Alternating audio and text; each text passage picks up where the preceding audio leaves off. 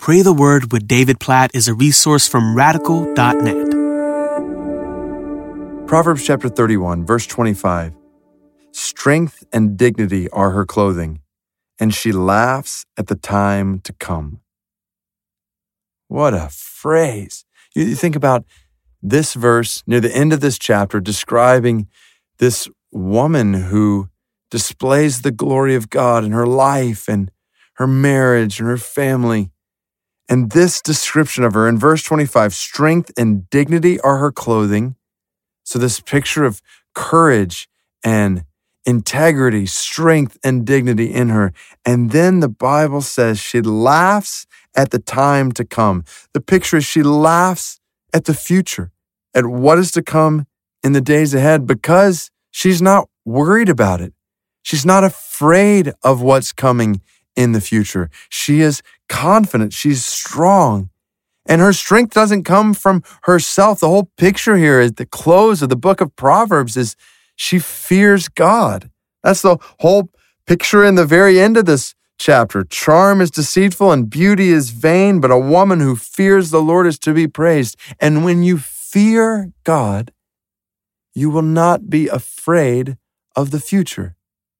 Oh, get this. This is so important. When you or I fear God, we don't have to fear the future. The fear of God takes away worry in the world.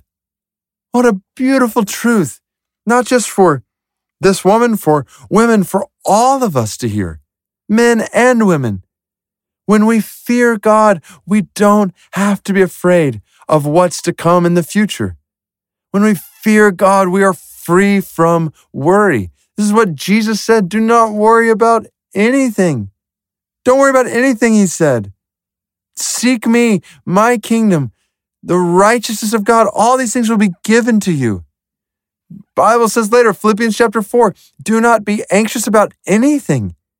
Like anything, the Bible says over and over and over again. We don't have to worry about anything. When we are trusting in God, when we fear God, when we're looking to God, we are free from worry. We are free from fear about the future. Like I think about it, I don't know what's coming in my life tomorrow. What's coming in my life a month from now or a year from now. And you don't either. And if I think about it a lot, and I think about all the things that could happen, there's all kinds of things I could worry about. I can think up, dream up all kinds of things to worry about. My wife and I were having a conversation just the other day where we were talking about some unknowns as we walk into the future. And it was getting overwhelming and it was certainly causing worry and anxiety. And then it was like, wait a minute, let's stop for a minute.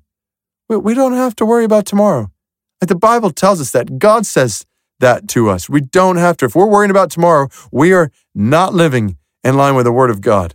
We're not living in light of his instructions to us, his compassionate, good instructions to us. He has not called us to worry about any of these things, but to trust in him, to fear him, and to trust him. And when we do, we can laugh at the future.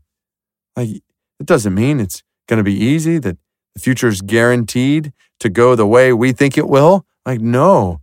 But through the fear of God, through trust in God, we can find strength to face whatever is to come in the future. God knows what the future holds. God knows everything that lies ahead. So how do you live when you don't know what lies ahead? You keep your eyes fixed on the God who does know what lies ahead. Oh God, please, please, please help us. We are prone to worry. We are prone to be anxious. We're prone to try to look ahead, try to figure out what's going to happen here or there. We're prone even to think the worst sometimes about what could happen here or there. And God, we know we want to make wise plans. We see that in Proverbs. We see that throughout your word. We want to think about the future, but God, we don't want to worry about it because you've clearly told us not to. And so we pray that you would help us not to worry. Help us not to be afraid or anxious about anything, but in everything, by prayer and petition, to present our requests to you, to lift our eyes to you, and to experience your peace. This is what you promised, oh God, in Philippians chapter 4, your peace that passes all understanding, that it would be ours in Christ Jesus. Oh God, we pray for your peace. I pray for that over every single person who's listening to this right now, every single woman and man. I pray this over my own life. God, please help us to laugh at the time to come, to be dressed in strength and dignity and confidence as we fear you, as we look to you. And through the fear of you, God, we pray for your total deliverance from fear of the future, from worry about the future.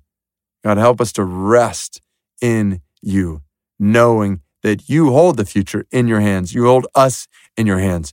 We fear you, we worship you, and we trust in you. In Jesus' name, amen.